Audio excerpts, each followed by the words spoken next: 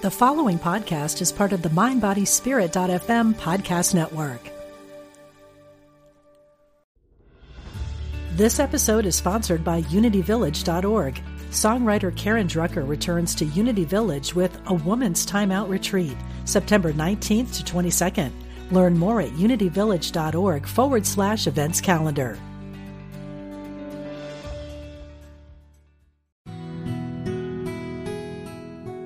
Discover the power within. Unity Online Radio. The voice of an awakening world.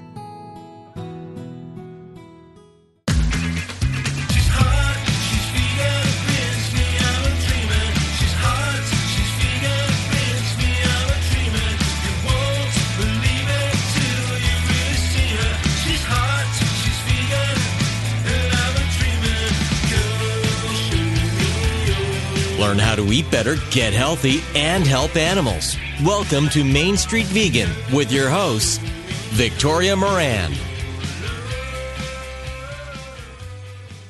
I started my career in fashion.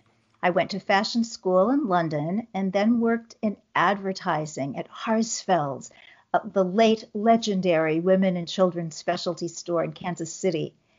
Even then, it seemed to me that there was more to fashion than utilitarianism, ego, and even aesthetics. It seemed that the choices we made every day about what to wear resulted in how we clothed our bodies, but also revealed quite a bit about what we thought of ourselves and what was important to us.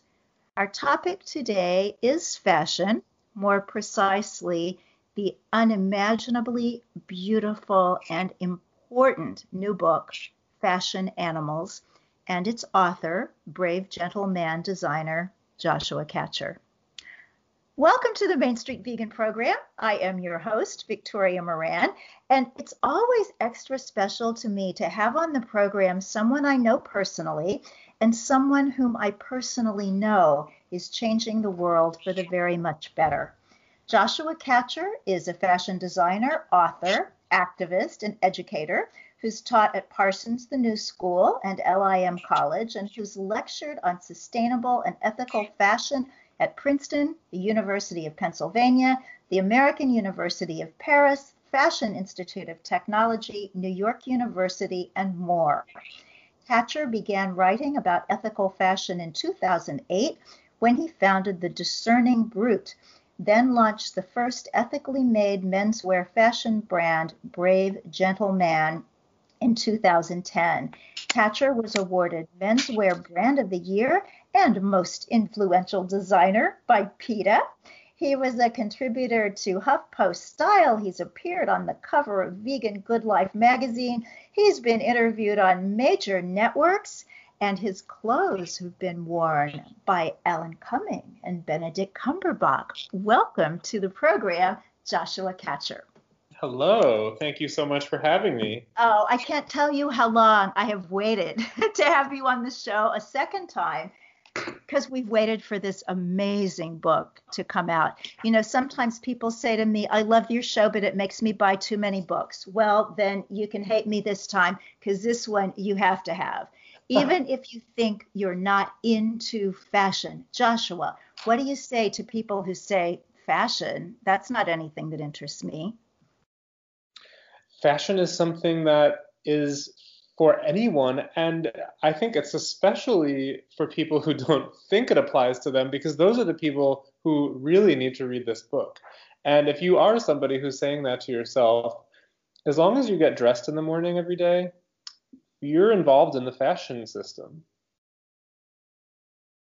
And so for somebody who's vegan, for somebody who's very much into the idea of the simple life, for somebody who believes that the system out there is causing all of the animal exploitation and so many problems in the world, what do you say to them? I think that the fashion system is something that, like any system, it really depends on who's in control and what the objectives are and who are the forces behind it. And fashion can be extremely harmful and damaging to animals and the environment and other people, but it also can be something that does good in the world, and that's what we're trying to change it into being. Yeah. So tell us your story, Joshua. How did you go from being a young man looking at all sorts of careers in the world to honing in on this one? Well, I originally was not somebody who would ever have thought that fashion was for me. And looking back, I'm kind of surprised that I got into fashion. It was something that I always saw as silly and frivolous and about vanity, and therefore something that I should overlook or work to overcome.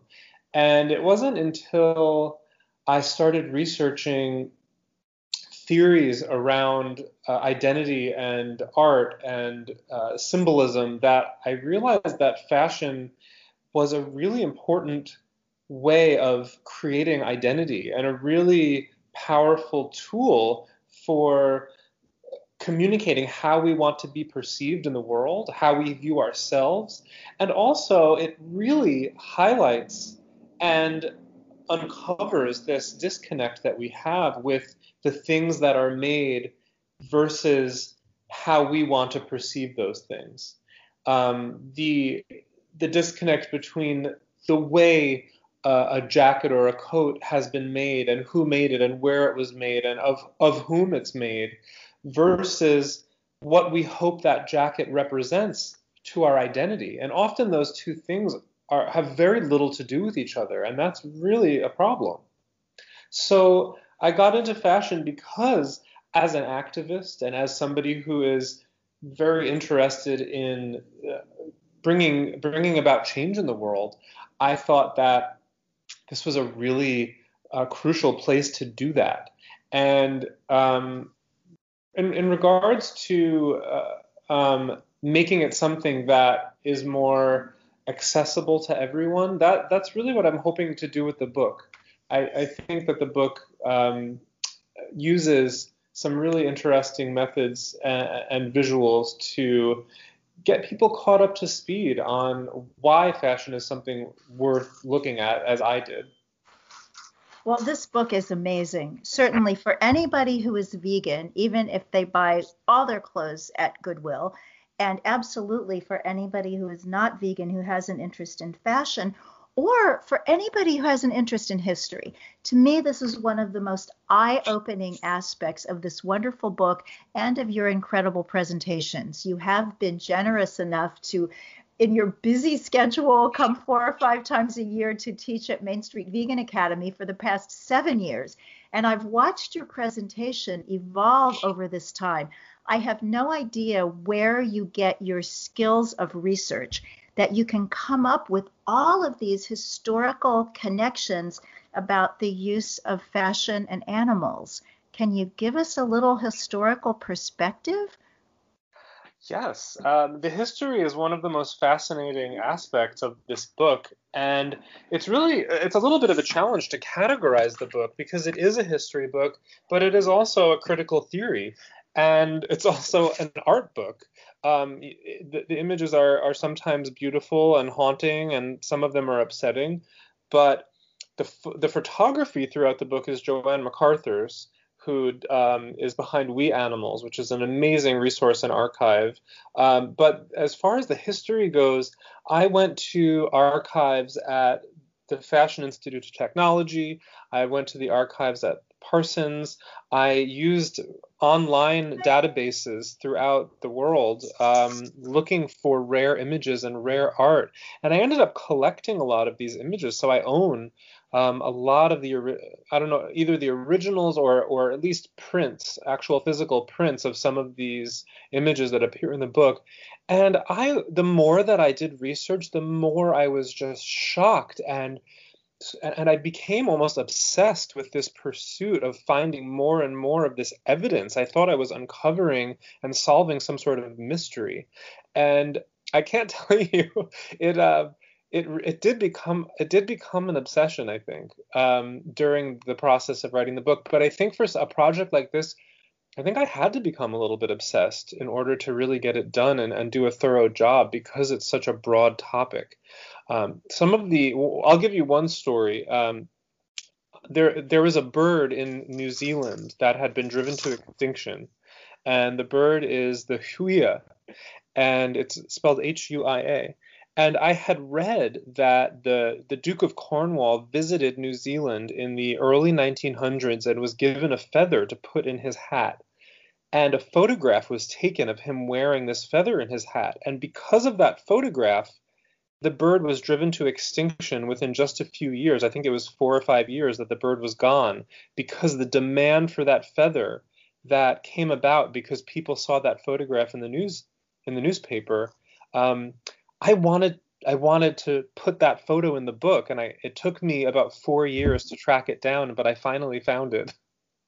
So you can see how important a historical image can be, rather than just writing about it, actually seeing it, and being able to witness how something like that could drive an animal to extinction, I think is pretty shocking. Mm. Well, let's go back, not into antiquity, although you cover some of that in the book as well, but let's go back into the 1800s, kind of somewhat recent history. People did see animals differently at that time. Was that when animals really came in as fashion pieces and not just skins that might keep somebody warm?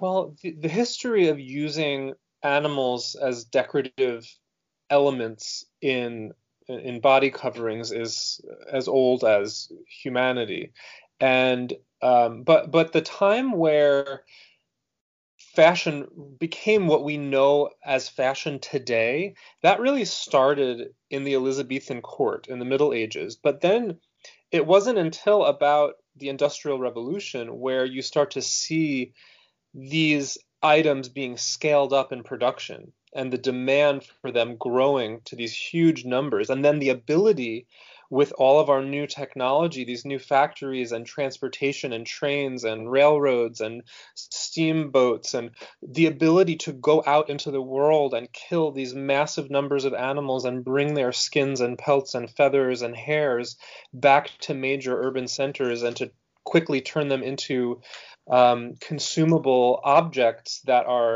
have a sameness to them, and to then disseminate that into the general public through consumerism. That really started happening, in the mid to late 1800s, and the impact was immediate.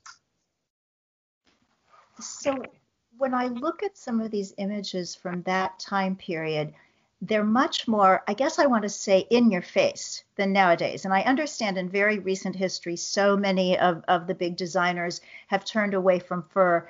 But in the past 10 years, you'd see fur ads. You'd see the model holding a kitten and wearing a fur. But you wouldn't see some of these really even bloody images that were used in advertising from earlier eras. What was going on in people's heads at that time? Well, there's a few forces at play during that time. One of the major forces that I think was informing that perspective was this idea that animals were robots, and that they were just automaton, and that they were here for us, and that all of nature was here for our use, and for not only was it here for our use, but it was an infinite supply, that nature would perpetually replenish itself indefinitely and infinitely. And that view of nature as this perfect thing that can't be broken really penetrated the worldview of most, at least in the Western world.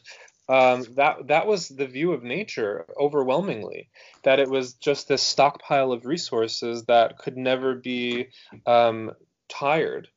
And the other thing that was at play during this time was the view that animals didn't really have a sense. I mentioned that they were, people saw them as these robots, but that that animals could have an experience of pain, a valid experience of pain or anguish or um, an emotional life or a social life. That was not even close to being something that the scientific community had agreed upon yet. So I think those two things combined resulted in some of these images of animals being put in situations that we would probably find more appalling today. But at the same time, it was still a fantasized and fictionalized version of the killing process or the hunting process. It was still something that they would never show the real killing and confining and trapping and turning of animals into objects, but they might show something that would get people excited about adventure and travel and exotic, other places that we had never been before. This was the age of exploration during this time. So selling people access to these far off places via the animal, these strange creatures who they'd never seen before, and the excitement of being able to have a piece of that, I think was the main driving factor behind these window displays full of taxidermy and hunting scenes, or a Vogue cover that has a polar bear being speared to death, bleeding out of his face. Those are things you wouldn't see today, but they still are fictional.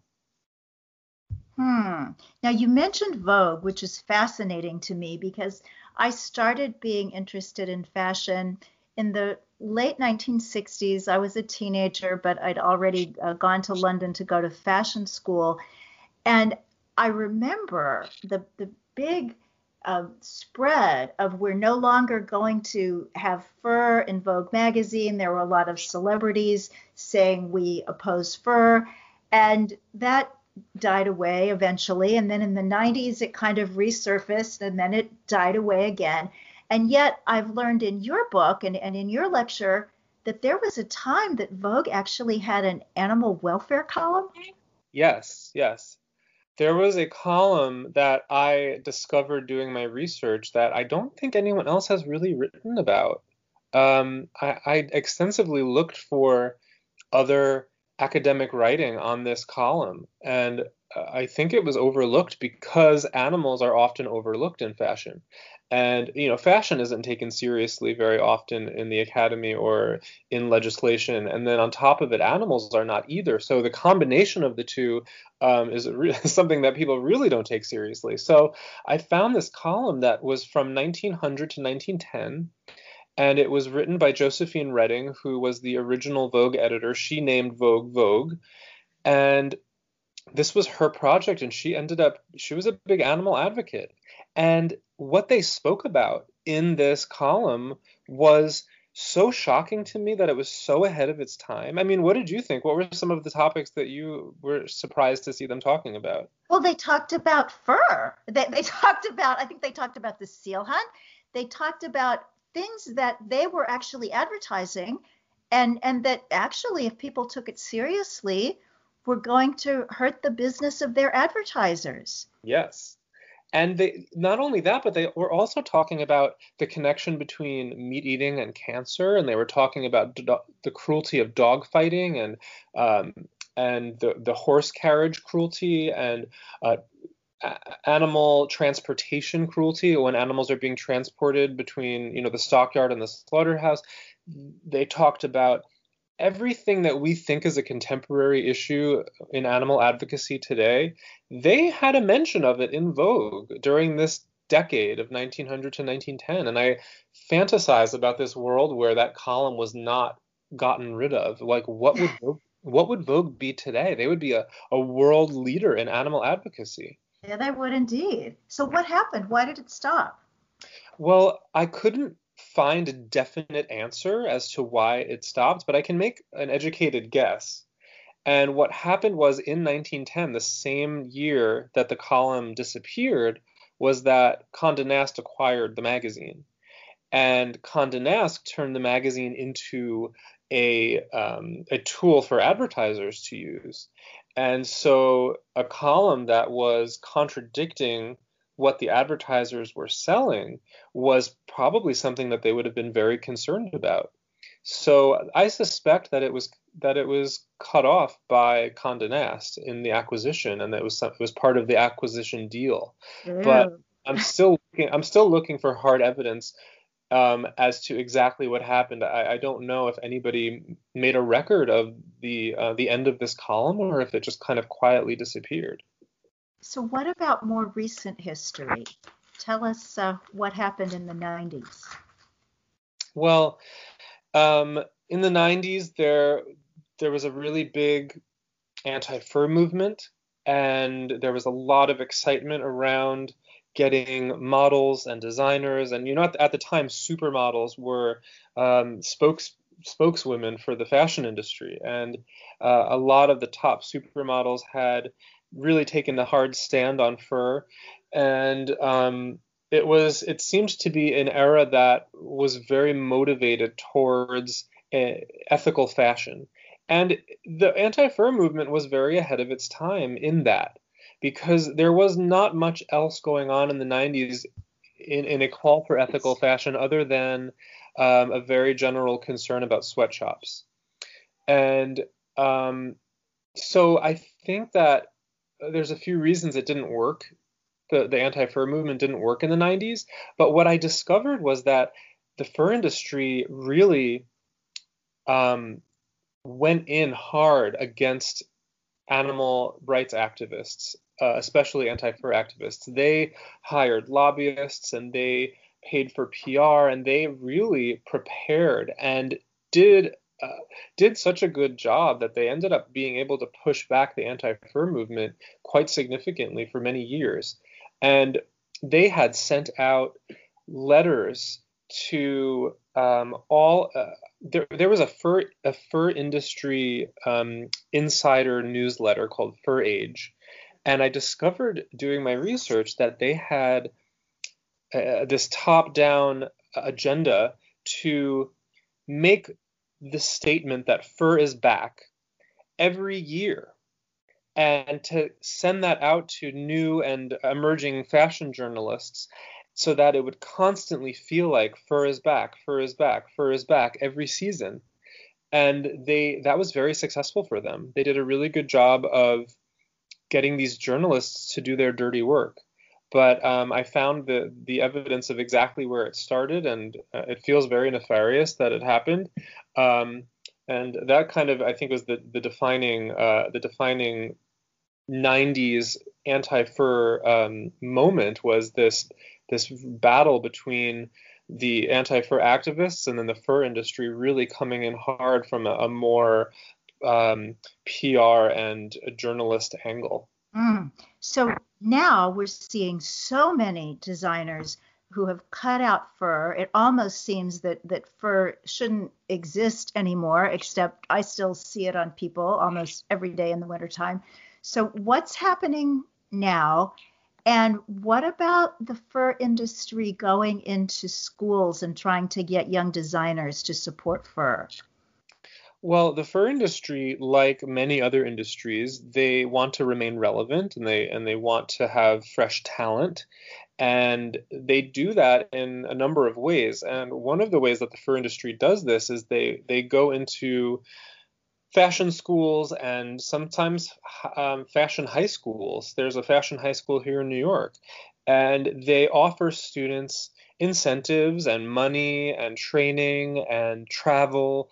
And as long as these students learn to work with fur and include it in their collections, and therefore keep it relevant, as long as there's young designers who are leaving and graduating school and fur has become part of their repertoire, that is how the fur industry survives and stays relevant. And I believe that this is something that is very dangerous and is something that is very dishonest. When I was teaching at Parsons, we actually banned the fur industry from being able to do that in the school. There's no reason why an industry should be able to bribe students, especially when it's such an awful industry that is having laws passed all over the world to ban it. And the brands are just coming out of the woodwork to commit to fur-free policies. Just in the last few years, we had Armani, Hugo Boss, Gucci, Michael Kors, Furla, Versace, Donna Karan, Burberry, Diane von Furstenberg, Coach, Gaultier, and there's probably a few more that I'm forgetting to mention, but all of these major brands are finally saying we don't need fur anymore. And in fact, there is technology that makes these superior materials that are better than fur, that outperform it, that are more sustainable, that are more beautiful, and that cost less to work with. And that is good news for the animals, and it's good news for innovation in fashion. And it's something that I think we need more of. And we're also seeing a lot of legislation being passed. Just over the last few months, there's some legislation that's up in California to ban fur statewide. And this is a state that is in the process of, banning fur in Los Angeles and banning fur. They've already banned fur in West Hollywood and Berkeley. And there are efforts across the United States and across the world to ban fur from cities, from countries, from schools, and within companies. Oh, that's amazing. It really is the new smoking, I think. Go outside to smoke, go outside to wear your fur coat, or not have it at all. So I know we've talked a lot in this segment about fur. In the next segment, I do want to get into some of the other issues and also some of these amazing future fabrics that are changing this industry for the morality, environmentalism, and good living all around, and great fashion too. Everybody, stay with us. We'll be back after these messages.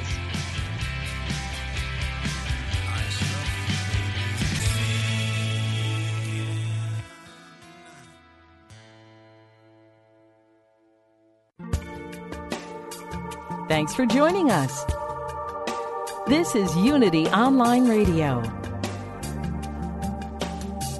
the voice of an awakening world.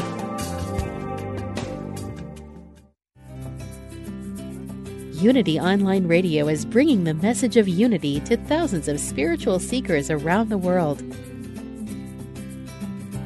If you enjoy our programming, we invite you to support it by visiting unityonlineradio.org and clicking on Donate Now. Help us continue to provide inspiring content to everyone. Thank you for your support. Here's a Unity Mindful Moment with Eric Butterworth, taken from the live lecture, A Course in Practical Metaphysics. Healing is the experience in our life of coming out of the darkness into the light, getting out of the confusion of human consciousness into the allness which is always present. But the allness of infinite life is present even within the illness. So God is not a healer. He doesn't look down upon you and say, well, you're sick, but you're a good person, and I like you very much, so I'm going to take this illness away from you. God doesn't take illness away from anybody, nor does God put illness into anyone, which belies a lot of traditional religious thought, too. We talk about, well, suffered to be so, it's God's will, and I guess it's my place to accept it. The will of God must always be the ceaseless longing of the Creator to express itself in that which has created. So it's a constancy, it's a force which is ever seeking to press itself out into visibility as life, as wholeness, as success. To find out more about Eric Butterworth, visit unity.org. Discover the path to wealth with May McCarthy, May 17th to 19th at the Art of Living Retreat Center in the beautiful Blue Ridge Mountains of North Carolina. May will share her 7-step daily practice to achieve goals in every area of your life, including your finances, career, and relationships. A best-selling author, angel investor, and entrepreneur, May has been building highly successful businesses for over 35 years. You can achieve your dreams. Go to artoflivingretreatcenter.org to find out more. Discover Unity Village, and you'll find a peaceful oasis just 15 miles from downtown Kansas City, Missouri. If you're doing business in the area or looking for the perfect place for your retreat or conference, check out all that Unity Village has to offer. With 1,200 wooded acres, a beautiful nature trail, award-winning rose garden, golf course, and newly redesigned hotel and conference center, Unity Village has everything you need for that perfect event. Go to unityvillage.org to find out more. Get inspired with Temple Hayes and the Intentional Spirit, Wednesday at 1 p.m. Central here on UnityOnlineRadio.org. Each week, Temple shares tools and practices to help you thrive in the most challenging times. Temple also welcomes fascinating guests who share their stories and struggles on the spiritual path. Follow Temple on Facebook, Twitter, and Instagram to stay up to date with the show. Become an Intentional Spirit with Temple Hayes here on UnityOnlineRadio.org. Call now with your question or comment. 816-251-3555. That's 816-251-3555.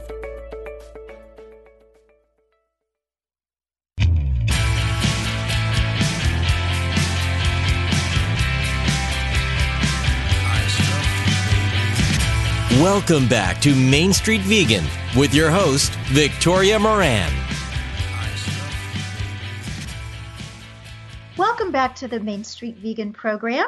If you have not visited my website ever or lately, do take a look at mainstreetvegan.net. We have lots of wonderful things going on over there. And do click on the link that says film so you can find out about screenings of the beautiful new film, A Prayer for Compassion. We're talking with Joshua Katcher, a wonderful fashion designer, activist, and somebody that I admire so much. You know, Joshua, I always say I have an amazing daughter. I have two terrific bonus children, my husband's daughter and son. But if I could claim another son, it would be you. And I know you have fabulous parents. You don't need any more. But I'm just so proud of you. And I'm so excited about what you're doing and what you're going to do. And I wanted to share with you, because I think this would be meaningful to you as a designer and a person in fashion, that at that premiere of A Prayer for Compassion, I was lent a gown by a designer, which I have to tell you made me feel like everybody gets 15 minutes of feeling like Meryl Streep, and that was mine. So I had this incredible dress from Pilush, and the top of it was all beaded in this amazing rose. I think it weighed 15 pounds. It was a lot to carry around. And the bottom was faux fur, and it had this wonderful faux kind of like Persian lamb sort of shrug. In all honesty, with that and with my Guinness bag, fabulous clutch called About Last Night, I really did feel like $1 million, not just because of how I looked, but because I knew what that meant. It meant that you can really do the red carpet thing. You can have all the glitz and all the glam and all the quality in a way that's cruelty-free, environmentally sound. It's just so exciting. Yes. The innovations that are happening are outpacing anything that we could do with animal fabrics. And it really is something that's going to be obsolete. And I truly believe that the next industrial revolution is just around the corner, and it's happening in the realm of biofabrication, bioprinting, bioplastics, everything bio.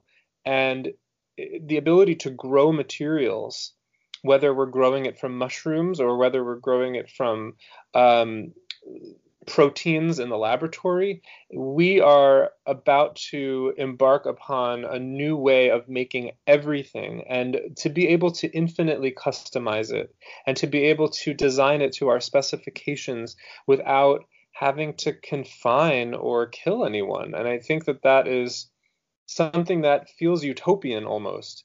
The ability to have materials that have performance and design properties that are so far superior to anything that we have today, especially animal materials, which I think are very limited in what they can do. not to mention, the incredible ethical concerns that come along with trapping or farming these beings. There are small companies, startups, and accelerators and small biotech companies that are starting to be able to make these materials, whether it's growing silk in the laboratory out of protein, whether it's using mushrooms to create leather, whether it's using pineapple to make felt, or orange peels to make a cashmere-like fiber. There is just endless innovation. And I think that what industries like the leather industry and the wool industry and the fur industry, what they like to do is market themselves and fight these innovations as something that's scary and something that's going to replace this traditional way of doing things. And all we have to do is look very briefly into history to see the innumerable examples of things that people defended that we now view as horrible. And I believe that this is one of those next things that's coming up. So true and so exciting. So when we look, Joshua, at what's still going on, tell us about some of these other industries. I know we've talked about fur, but something that I learned from you is about the leather industry. As a young vegetarian, I just believed leather is a byproduct of the beef industry. So I'm not going to purchase it because I don't eat meat, but someone who eats meat probably wouldn't have any ethical qualm about leather. But that was really wrong. Give us the leather story. Well, leather, I think, gets a pass from people exactly for that reason of what you're saying, is that people think that it's just making use of waste, that, it's terrible, these animals are being killed, but the least we can do is use all their parts, and in doing that, at least they, won't have died in vain. That's, I think, what a lot of the general public believes about leather. And it couldn't be further from the truth. The leather industry is not only one of the most destructive materials on the planet, the tanning process, and the amount of resources it takes to raise these livestock, it's just staggering. But leather can't really be viewed as a byproduct because it's so economically important to the slaughter industries. It really represents the most significant economic aspect of that industry, more so than meat. Meat is subsidized and it's not always that valuable, whereas leather has a huge markup and you can make a lot of money selling skins. So from an economic standpoint, we can't really view leather as this byproduct that's making use of waste. We have to view it as the primary product, or at least a co-product, or a meat subsidy, because that's where they make the big bucks, is selling the skins. And that's something I think that contradicts what a lot of people think they know about fashion. And something else that's very shocking to people is that the largest producer of leather, correct me if I'm wrong, is a country that we think of as vegetarian, and that's India. Yes, absolutely. A country that the West has sort of romanticized and stereotyped as being these cow worshippers. It actually is a place where a huge portion of the leather in the world, I think you're right, the majority of leather in the world, especially cheap leather, is produced there. And it's made in illegal tanneries where there's no enforcement of labor or environmental standards, and often they have to slaughter the cows outside of the borders of the country, and they have to bring them to places where it's legal to slaughter them. And often that journey for the cows is an additional blow to an additional harm that happens to them. It could be an excruciating journey. the entire leather process, from the birth of the cow through the delivery of the good to the market, is just riddled with problems and ethical dilemmas. And I mean, actually, I don't think it's a dilemma for once you know about it, it's no longer a dilemma. But it's just a really dirty and gross and horrible industry that puts out these products that are viewed as so beautiful and valuable and representative of status and luxury and power and quality and authenticity. When we think of leather, we think of those words. The leather industry has put a lot of money into owning words like authentic and real and genuine, and that's just marketing. That doesn't mean anything. It has no reflection upon even the durability of leather. Is not something that can really be truly marketed anymore, at least. Quality has gone down significantly in the leather industry. And there are materials that are stronger and that are better and that are softer and that can outperform it. So it really is just about our idea of who we want to be when wearing leather, and the leather industry really preying upon that. Mm. So, Joshua, in this amazing book, which is truly an art book, it's a coffee table book. It's just, I can't even describe to you. Every now and then, maybe once a year, every 2 years, I so wish that this were a TV show, even though I couldn't be sitting in this room without makeup on doing this show the way I do it. But it would be so wonderful whenever we're talking about visuals to be able to give the visuals. So the way that you can do that is to get yourself over to Amazon or Barnes & Noble or wherever you buy books and look at this amazing book, Fashion Animals by Joshua Katcher. There are beautiful images, there are shocking images, there are astounding images. But I have to say, Joshua, that even though I am an animal rights activist, that is my purpose in this world, Joanne MacArthur's photographs haunt me and move me and motivate me. And yet I have to say that probably the most moving photograph in Fashion Animals is this one of two little boys in a vat of something awful in a tannery in India. Can you make the human rights connection here? Absolutely. The use of animals in fashion is just one aspect of this very broad problem. And this broad problem, I like to view fashion as an industry that's representative of a lot of industries in the world.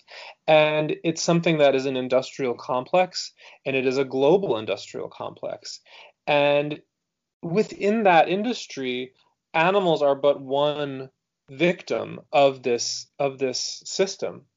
And there are people who are being subjected to and treated horribly, whether it's child slaves who are picking cotton in Uzbekistan, or whether it's child tannery workers in India and Bangladesh who are working in liming baths and chemical dyeing baths and tanning facilities with no protective equipment.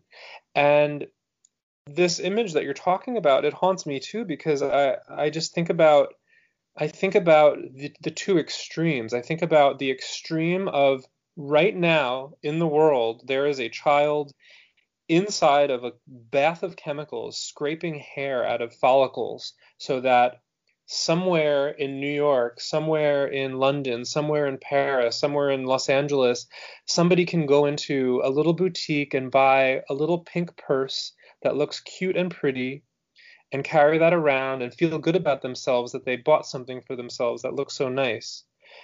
And that reality of the story behind that bag, that the prettiness hides such an ugliness.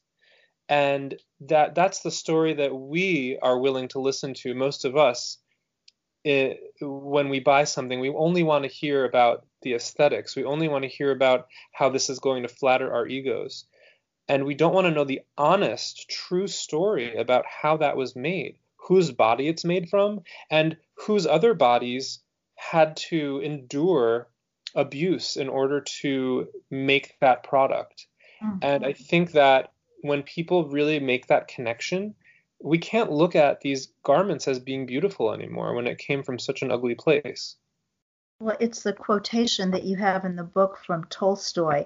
What a strange illusion it is to suppose that beauty is goodness. Yes, that I think applies to the fashion industry so profoundly. And the fashion industry is an industry of beautiful objects and beautiful people. And we tend to allow that beauty to overwhelm us and to seduce us into willingly looking the other way or forgetting or avoiding the truth about how things are made. And I think that is a real tragedy.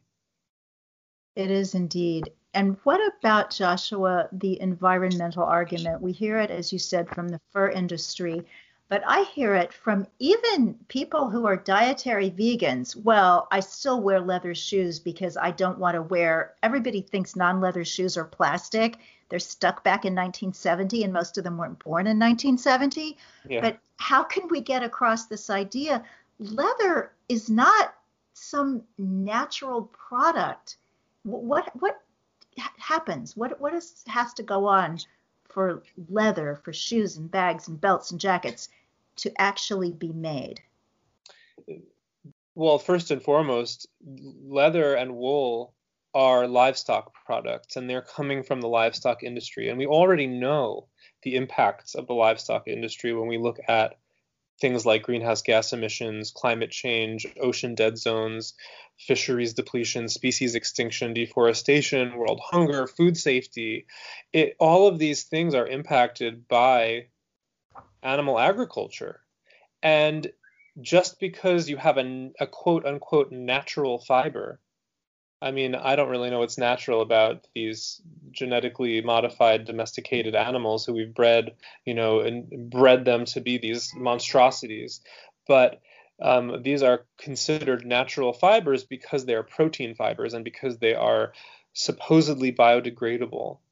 And I think that is such a misnomer, because what it takes to produce leather, now, as we discussed, leather is this primary economic product. So if a primary economic product of an industry that is known to be a top contributor to the worst environmental problems, that can't be a sustainable product.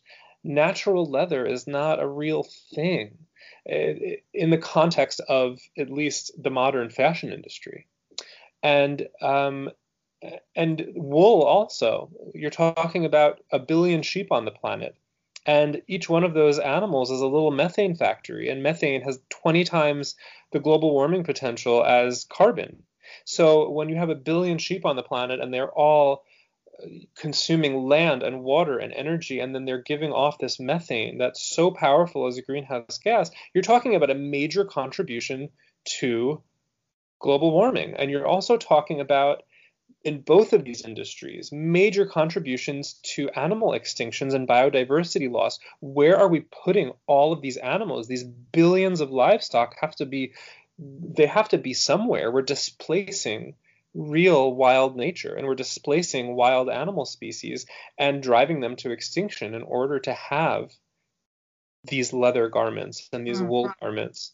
So it is not at all a sustainable material. And on the other hand, we have man-made materials, and the history of man-made materials is not perfect, and it's not always great for the environment or beautiful. But what we do have is the imperative and the motivation now, and the know-how to make the most exciting and bounding advancements in sustainable synthetics. And synthetics doesn't mean, I think that word is scary to a lot of people. Synthetic, man-made. They imagine, this Dr. Frankenstein in the laboratory, or a crazy scientist, hunched over bubbling cauldrons. It's synthetic can be synthetic biology. It can be biological materials, protein materials that are synthesized.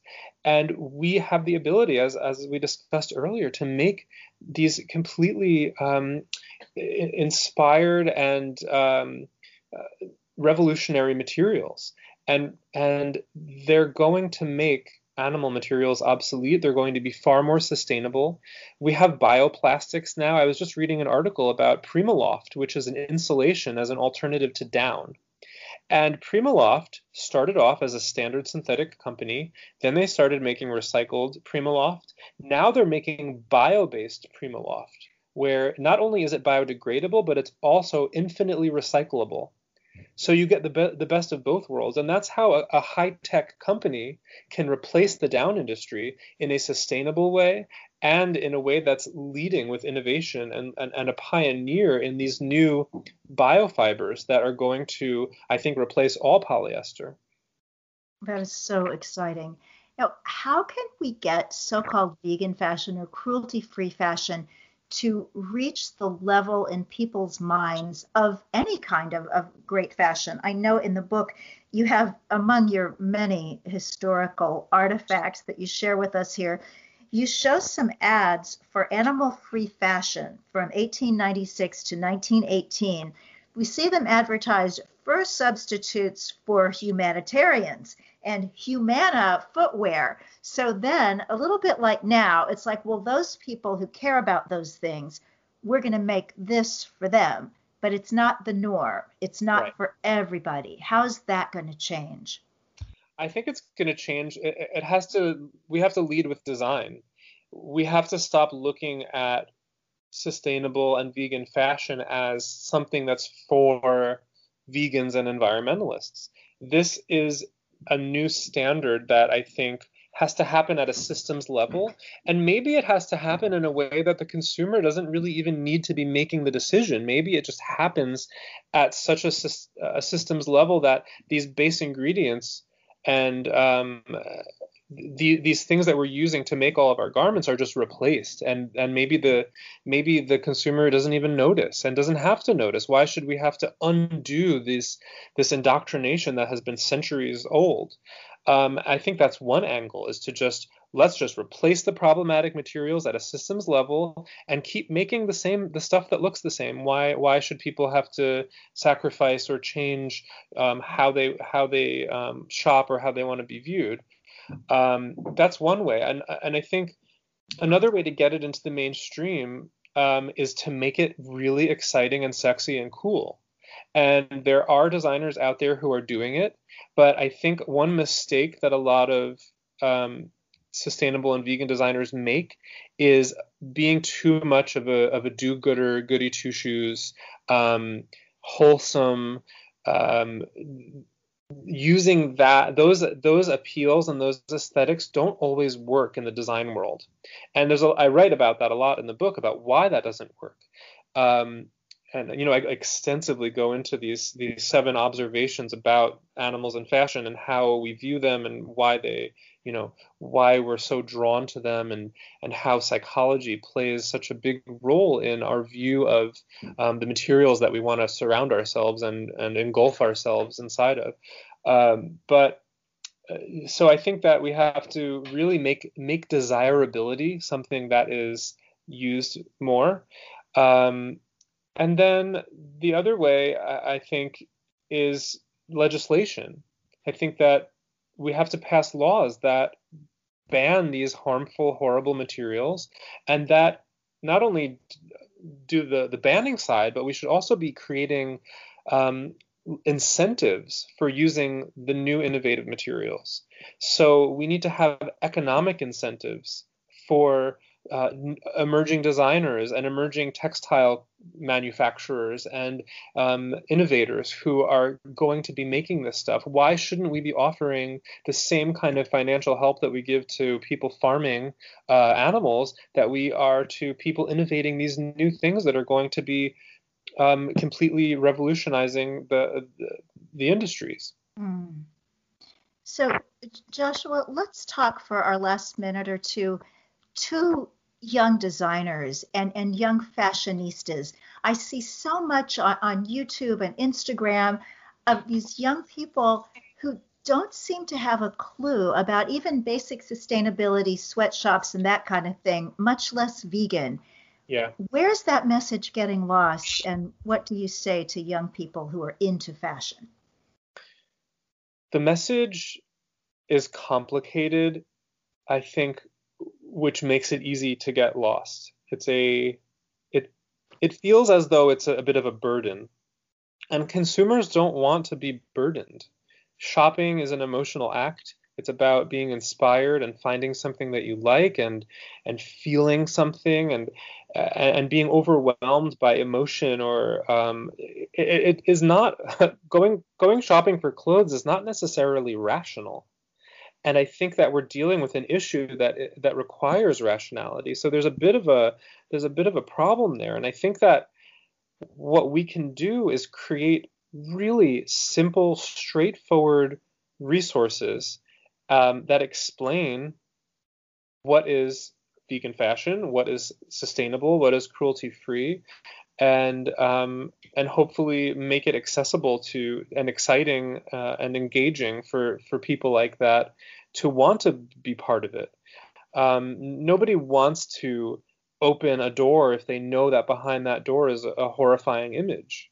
So how do we make it something that is about inspiration and creativity and being a visionary and being a leader and being a trendsetter?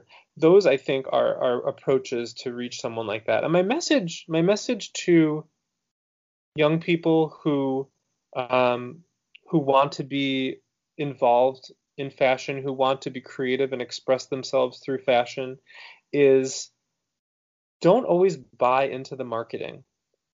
When you go out and buy the latest, trendiest thing, when you go out and buy a Canada Goose coat or a pair of Uggs, 20 seconds, then you are doing the most conservative and commonplace thing. It's not original or innovative.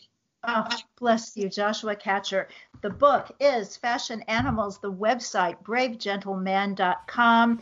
Get the book, buy the clothes, know this young man. He's going to change the world and change your life. Thanks so much for listening. God bless you, bunches and bunches. Eat your veggies.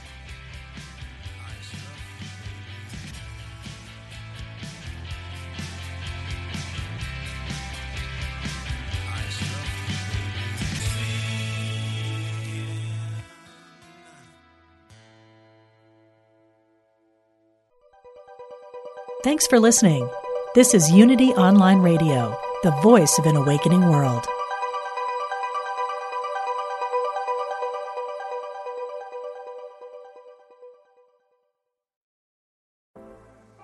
Life is hard, and sometimes you need a little help and guidance.